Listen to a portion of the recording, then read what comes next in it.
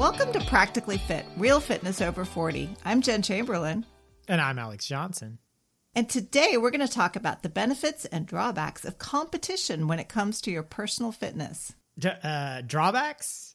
Where are the drawbacks in terms of competition and being competitive? I don't see anything. There are some drawbacks, Alex. And I think you have some personal experience with this yourself. So absolutely not. I think competition is very healthy, and I think it's the key to fitness success. Podcast over. As a non-competitive person, I beg to differ on that. I think that you can be very, very engaged without being competitive and having to beat the person next to you. Of course, I'm being sarcastic. I don't truly believe that, but I do have a bit of a competitive streak. And Jen, I think you undersell your competitiveness as well. It's possible, but I only compete with myself. That's the difference.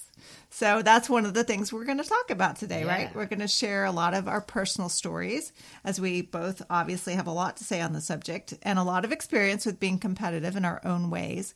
But we're also going to take a look at what the science says. How can being competitive help you? What about being competitive with yourself, like I am? And how can being overly competitive, both with yourself and with others, be harmful to your fitness and well-being? But first, Alex, you found a really interesting survey about fitness and competition. What did that survey tell us? Yeah, this survey is fantastic. The funny thing is, it's from a website called exercisebike.net. So initially, my spidey sense was telling me maybe I need to look into the validity of the survey, but it was really well done survey. So kudos to exercisebike.net. It does seem like a very generic name, but I'll take your word for it. Yeah, they sell exercise bikes. It's a very thorough study. I encourage everyone to go look it up. It's a survey of more than 1,000 people. Oh, wow. People who work out 2 to 3 times a week, ages 21 to 63. And they wanted to quantify if being competitive might give you an edge in certain fitness activities. So, yeah, I had a few takeaways from the survey. I'm not going to go into the whole thing. It was really extensive. So again, people go look this up. But a few high-level takeaways from this survey. 54% of people admitted to competing with themselves, meaning that they try to beat their own personal records. 24% said they compete against others. And then 23% said they don't compete at all. So that was kind of the general landscape of competitiveness in this sample size of 1,000 people. 39% admitted to competing against someone they were working out with in the gym, which I thought was interesting. I've never done that. I would never right, of course. compare myself to the person right next to me when we're both bench pressing and feel, vastly inadequate. That would of course not. No, generally people who are competitive with themselves reported more gains in performance across the past year when it comes to endurance, strength, enjoyment of exercise, which is an important one, and flexibility.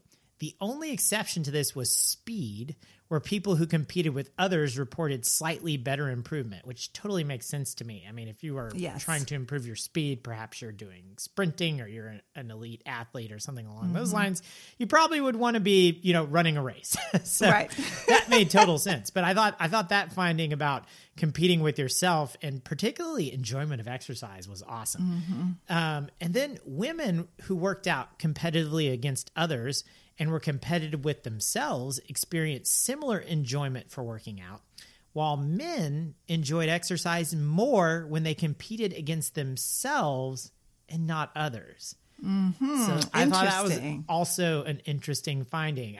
Jen, so I'm curious to get your take on this. Do these findings line up with your personal experience? Have you seen benefits to being competitive with yourself? Because you mentioned that's where your competitive streak lies. Yeah, absolutely. And incidentally, I've always felt there was possibly a slight gender bias, as the study indicates, just in terms of how we're socialized, that men, feel this little more of a competition against each other, but then maybe that takes away from the enjoyment a little bit. So I thought that was interesting. That is exactly where my brain went with that finding. Like, we want to be so competitive and then it's not enjoyable if you lose.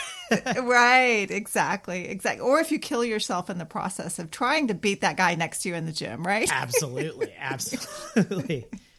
But for myself, I have, I do admit to being competitive against myself.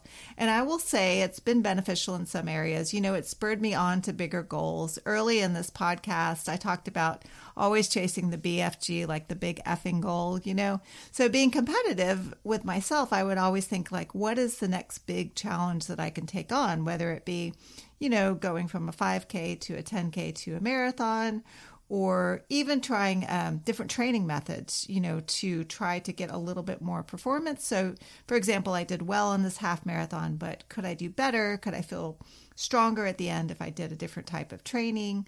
So it's been really helpful there. And also pushing myself out of my comfort level. It's interesting. It says not, that people don't compete. People compete more against others for speed. But I remember one time I was really trying to set a new personal record for the 5K. It was on a very chilly race in Irving, Texas, which is a suburb of where you live, Alex. And I was really struggling, but I just kept telling myself, if I push just a tiny bit past my comfort zone, even though it's, kind of getting hard to breathe, et cetera, that I could get that personal record. And I did. And I was really proud of it. So, and then you have that sense of accomplishment too. So it's been beneficial in that way for me. Yeah. So in that regard, it added to your enjoyment of the exercise. It did, actually. Yes. Yeah. I think I've had some good experience with competition as well. So again, thinking you brought up the example of a race trying to beat your PR. That's how I often felt when I was doing running races. I felt like I was competing with myself because I never really felt like I had a chance to win a race or even an age group. I think I might have gotten close one time on an age group in this really small race. And, I wasn't even expecting that. It was just one of those things where you get there and you think, wow, there aren't that many people in this race. Right. So for me, when I'm doing a running race, it's definitely about competition with myself. The one kind of caveat there is I think you have these mini competitions within a race. And so, Jen, I'd be curious to know if you're guilty of this. I think you have these mini competitions. I do not. You don't. Surely you do this. So you see somebody ahead of you and you think, I'm going to pass that person. And you reel them in and then you pass them and it feels awesome. You've never done that.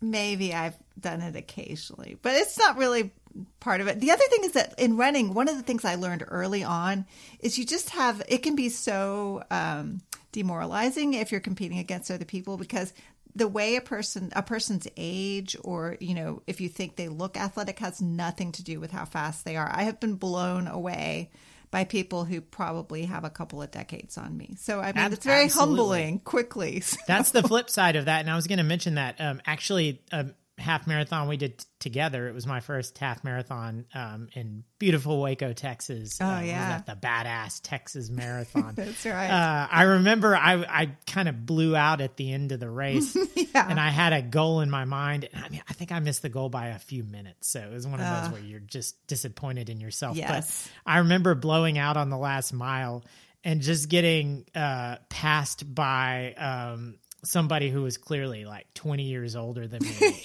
and feeling like, wow, that's, like you said, very humbling. But yeah, to me, that's where the competition might come in, these little sort of mini competitions within the race. But normally you're competing with yourself to beat PRs. And so from a performance standpoint and an enjoyment standpoint, I actually felt like I was in my peak shape a few summers ago when we were doing 5Ks. You and I did a few together, and I was really working on my PR and doing some intensive training where I did a training plan. Like that's when I feel like I was in probably the best cardio shape of my life. So to me, that was quite successful in that I performed really well, broke my PRs, and I had that sense of enjoyment and satisfaction. When it comes to cycling, that's something where I mostly compete with myself to beat my own times or raise my speed on certain rides. I'll do something like look at a route that I've ridden before and see, did I raise my overall speed? Am I a higher average speed? We talked a little bit previously about Strava, and you can look at Strava. Your PRs on what they call segments. So for me, my favorite segments are hill segments and hill climbs. Now, we don't have a lot of really large hills in North Texas here like you do in San Francisco. Oh, yeah. But there's definitely some hills that I target, and I know if I ride up that hill, I really want to beat my time. But I think I've gotten a lot better about, always trying to go all out on certain segments. I used to do that all the time, and now I've realized some days I can just feel I'm not going to be able to beat what I've done before, so I don't try it. You can compete with others on these Strava segments. They have leaderboards. You can also do this on virtual cycling. I love virtual cycling, so I do Zwift, and it can be really fun doing Zwift races. I get a great workout from it, but the one thing about that competition, I'm never competing to win because it's not freaking possible. These people on Zwift, first off, sometimes, there might be some questionable things going on with people's technology or how they've set their weight, or, I see a lot of people debating this on Reddit. They post people's times and complain that they're cheating or whatever. Oh my gosh. But regardless of that, put the cheaters aside. There are people on the Zwift app doing indoor cycling who are just absolute maniacs. And I just know I'm never going to win a Zwift race, and that's fine. So I will compete against a certain place. Like I've been doing Tour de Zwift the past few weeks, and I'll set a goal to myself at the beginning of the race. Like, okay, there's 1,000 people in this race. I want to finish, under 500. Oh, so that's a really fun way for me to compete within a race. And when I kind of meet my goal, it feels good. And it increases my enjoyment. And again, I do get a really great workout on those races. So, really, again, that's really more about competing with yourself. Yes, but I also think Strava is like crack for the competitive. Just from everything you've described, I'm just going to put it out there. I think it totally is. So I refuse to do it because I feel like I might catch the bug if I started doing Strava. No, there are people on there who, like, I've seen their rides and they're just going out and hunting what you would call a KOM, which is being the leader on the segment. And I've seen people who post this in their ride titles. So yes, oh, wow. I think there are people who use that as a sort of high. Right. As you alluded to, it's like a drug for competitive people. So Jen, we've talked kind of about some of our experiences with good competition. Right. So let's talk about what the science says. Can competition be good when it comes to fitness? Yeah, let's look at that. So there have been several studies that focused on this. So I'll just summarize, some of the results. There was a 2014 study out of University of Pennsylvania that put people into 4 groups composed of either supportive or competitive relationships and individual or team incentives for attending exercise classes. So they're trying to determine, which of these, I guess, is more motivating to take more classes. So they wanted to see who would attend more classes in these different groups. So the social comparison group had a 6-person network for comparison with individual incentives. And this group was the most successful in attending more classes, more so even than a social support group that had the multi-person network but had team-based incentives. So that's interesting. So if you're talking about individual incentives, it would tend to bring out more of that competition against others, whereas team-based, you're all working together towards a unified goal. So they really did find that allowing people to be competitive was the most motivating. So that's one study.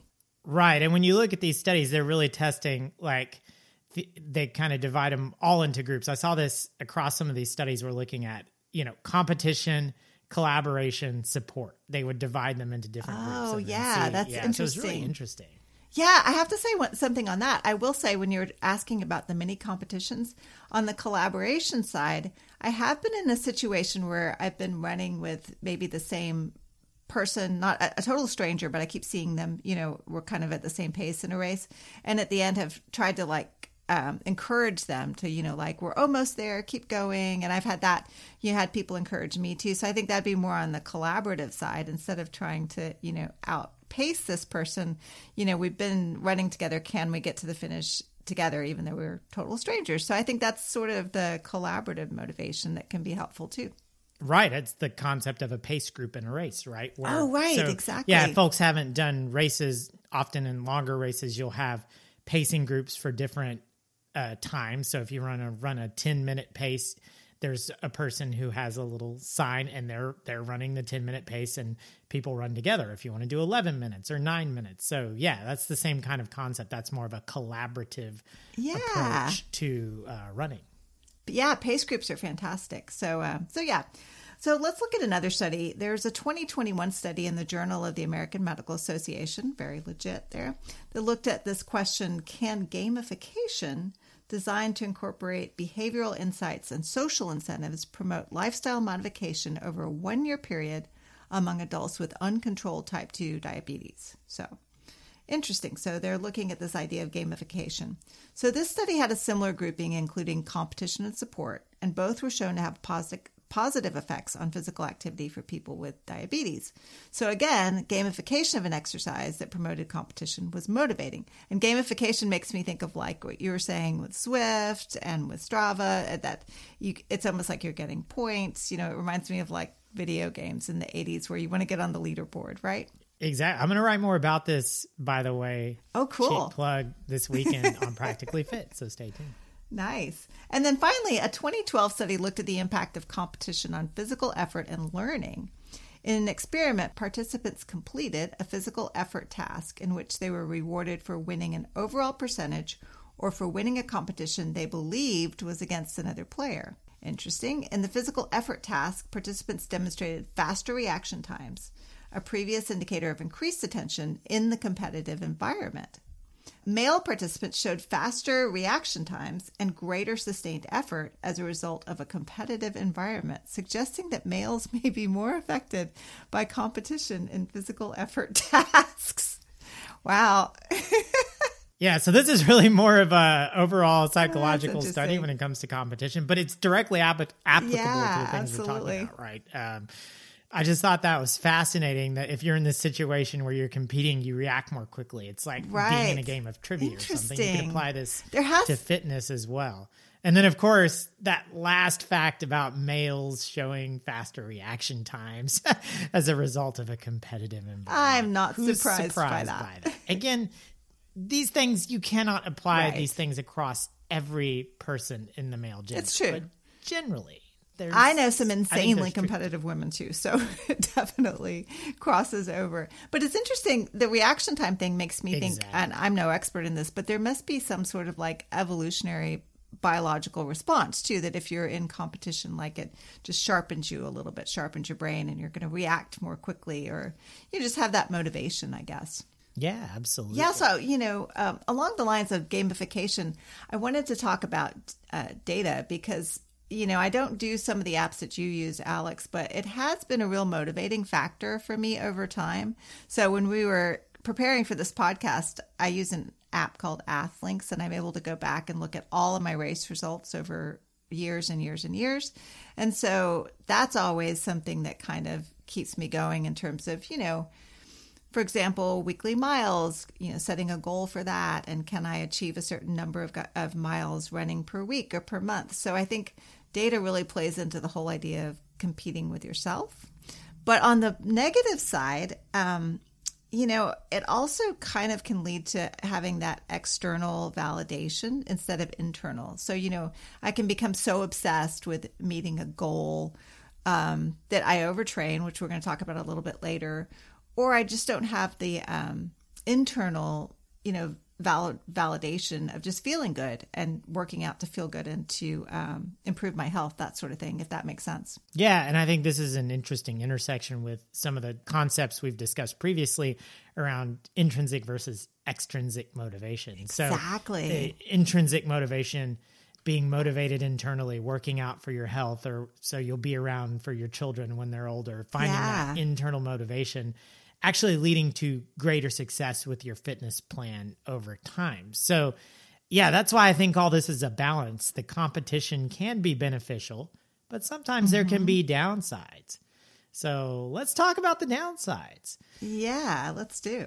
I found a Washington Post article titled, "Yes, You Can Be Too Competitive. Here's Why and How to Stop" by John Briley. And there was a quote in there from Jenny Crocker. She's the Ohio Eminent Scholar in Social Psychology at Ohio State University. And this quote really resonated with me. So I'm going to quote directly from the article. Quote, "Competitiveness isn't inherently good or bad. It can be motivating, encourage people to push themselves, expand their capacities and capabilities, and perform at a high level. Where it's bad is where we compete in ways that are bad for other people. So then Crocker goes on to talk about, for example, a desire to beat others in a race, like we've been talking about earlier in the podcast, which he says, quote, is fine as long as you're not elbowing someone into a ditch to accomplish your goal. If winning the competition becomes the ultimate goal, you may be willing to sacrifice things along the way that could be very bad. I thought this was a really powerful concept when you think about competition in the realm of fitness. Competition can be beneficial for you if it helps you have a healthier heart, get stronger, or perform at a higher level. But if you're treating people poorly along the way or making everything about competition instead of the enjoyment of fitness, which is really that enjoyment of fitness is part of that intrinsic motivation, doing something that you enjoy, and can be detrimental. And so I was talking about this episode with my wife the other night, and I said, okay, I'm going to bring up an example from a recent bike ride that we had. So I got permission for this story. But we've talked a lot about how when we're doing activities together, like cycling, for example, which is one we do all the time together, riding outdoors, sometimes she feels like I'll put my fitness goals first. So, for example, riding too fast, trying to hit a certain speed, like I was talking about earlier, or trying to do a certain number of miles. And this was something that happened a few weeks ago. So this is a really good example. We were doing a ride, and she wasn't, feeling so great. Our riding's been down since I broke my leg, so we're trying to build up strength and do longer rides again. And it was really warm, unseasonably warm day. So we had kind of gotten all the way out on our ride, and we needed to come back. And we were trying to figure out like what's the best route, and she was advocating one way and I was advocating another way. And so in that case, it's possible that the route I was choosing might have prioritized making sure I got to this number I had in my head on the mileage. Whereas she was wanting to cut the distance a little bit. There was like some safety concerns in there because we've been really cognizant of the safety lately. So, that was another thing I was considering, right? Which was part of the conversation. I was saying, well, I'm also looking at, I don't want to ride on that road, but I think it would be better to ride on this road. But we looked it up when we got home, and definitely the route I was espousing did have more miles on it. I've gotten to that number in my head. So this is something that I think is really important. Like if you have a fitness friend or a partner and you're doing activities with them, and you let competition get in the way, even if you're competing with yourself, which is what I'm often doing. It's not about competing with my wife when we're out on these rides. But if I'm thinking I want to go a certain speed or I have to hit a certain number of miles, it can be detrimental to your enjoyment of the exercise. So I just thought this was a really powerful statement from Jenny Crocker, and something that you could really extend in numerous ways and apply in terms of fitness and how it could lead you down a bad path. I'm curious, Jen, to get your take on this. Yeah, you made me think about something that happened to me actually just last week. So I'm uncoupled right now, so I, don't have anybody else impacted by my competition with myself. But I was in the gym last week doing kettlebell swings, which, you wrote a post about how great they are, and I love them too. But I had in my mind this certain number I wanted to get to, and I could tell in the last set, like my form was not very good.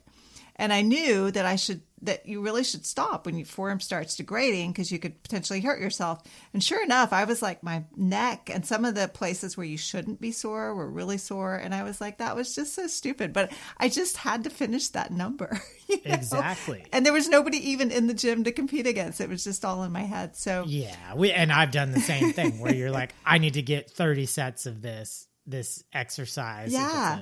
Interval thing, and that leads us perfectly into the next kind of downside of this, doesn't it? Oh yes, overtraining. Yeah, this can definitely lead to overtraining, and this has been probably of the different side effects, if you will, of competition. This has been the one that's affected me the most, is in terms of trying to compete with myself and really pushing it too far just because I have some arbitrary goal in my mind, whether it's, running a few extra miles or an extra training day, etc. So we talked about this a few months ago in our podcast about rest. And just to define it, overtraining is when you train too much and essentially make yourself unwell in, a variety of different ways. That could be, like I was saying, that could be injuring your muscles, but it could also be like, sort of impacting your immune system, lowering your immune response so that you're more prone to get sick. That's actually something that can happen from overtraining or just feeling tired in general. So we found an article from a journal called Sports Medicine titled Athletes Fit But Not Healthy. That is quite an intriguing title. This article states, fitness and health can be defined separately. Fitness describes the ability to perform a given exercise task, and health explains a person's state of well-being. Where physiological systems work in harmony, too many athletes are fit but unhealthy. Wow, that's really powerful. So the article goes on to say this phenomenon has two causes. Too many processed refined carbs in athletes' diets, which kind of goes to our podcast about dieting recently. Yeah, too. I mean, not the subject of the podcast, but that's what it said. Oh, wow. Yeah, that's actually something I'm working on right now, is trying to cut back on processed refined carbs. I just as a side tangent, I think sometimes when you do endurance sports, you can think, oh, well, I need the carbs, right? But you can definitely still overdo it. And that could lead you to being fit but unhealthy. The other thing that this article pointed to was too much high intensity training. So if you're overly competitive, particularly with yourself, you could find yourself overtraining. And that's, like I said, that's really one of my biggest pitfalls is overtraining. Just to cite another example that I've mentioned before, during the depths of the pandemic, I found myself, honestly struggling with some psychological issues in terms of being alone all the time because I worked from home and I was missing the community that I used to have, going out with friends and stuff. So I just worked out all the time, just, for hours a day and really wore myself down and, so counterproductive because at that time I would be trying to keep my immune system up to fight any potential exposure to the virus. And yet I was really wearing down my immune system by just overtraining excessively, Yeah, that's definitely something that you can fall into, and I've been there as well. For me, we've talked a bit about this in previous podcasts. This stuff where you get competitive, like my box jumping, which was ridiculous, and trying to jump higher every time. Also, for me, I think one where I really have to be careful is the strength training, and I think that's something more deep in terms of psychology in my mind, because like we talked about on the dieting podcast last time, I'm just a naturally very skinny person. So growing up, I got made fun of for being skinny. So I think once I figured out strength training in college, I'm like, wow, I can really, there's something there where you're wanting to push more, right? And get stronger and look a little bit more muscular, because you were made fun of. So there was a point in my life where I was doing a lot of like barbell training, heavy barbell training. I would do it alone in my garage, which is probably kind of similar to your scenario there during the pandemic. It was really an outlet for me at one point in my life. And I was single at the time. So I would just, in fact, there was a period where I would lift barbells every day. I was trying to do squats every day, daily squatting. Wow. I love deadlifting.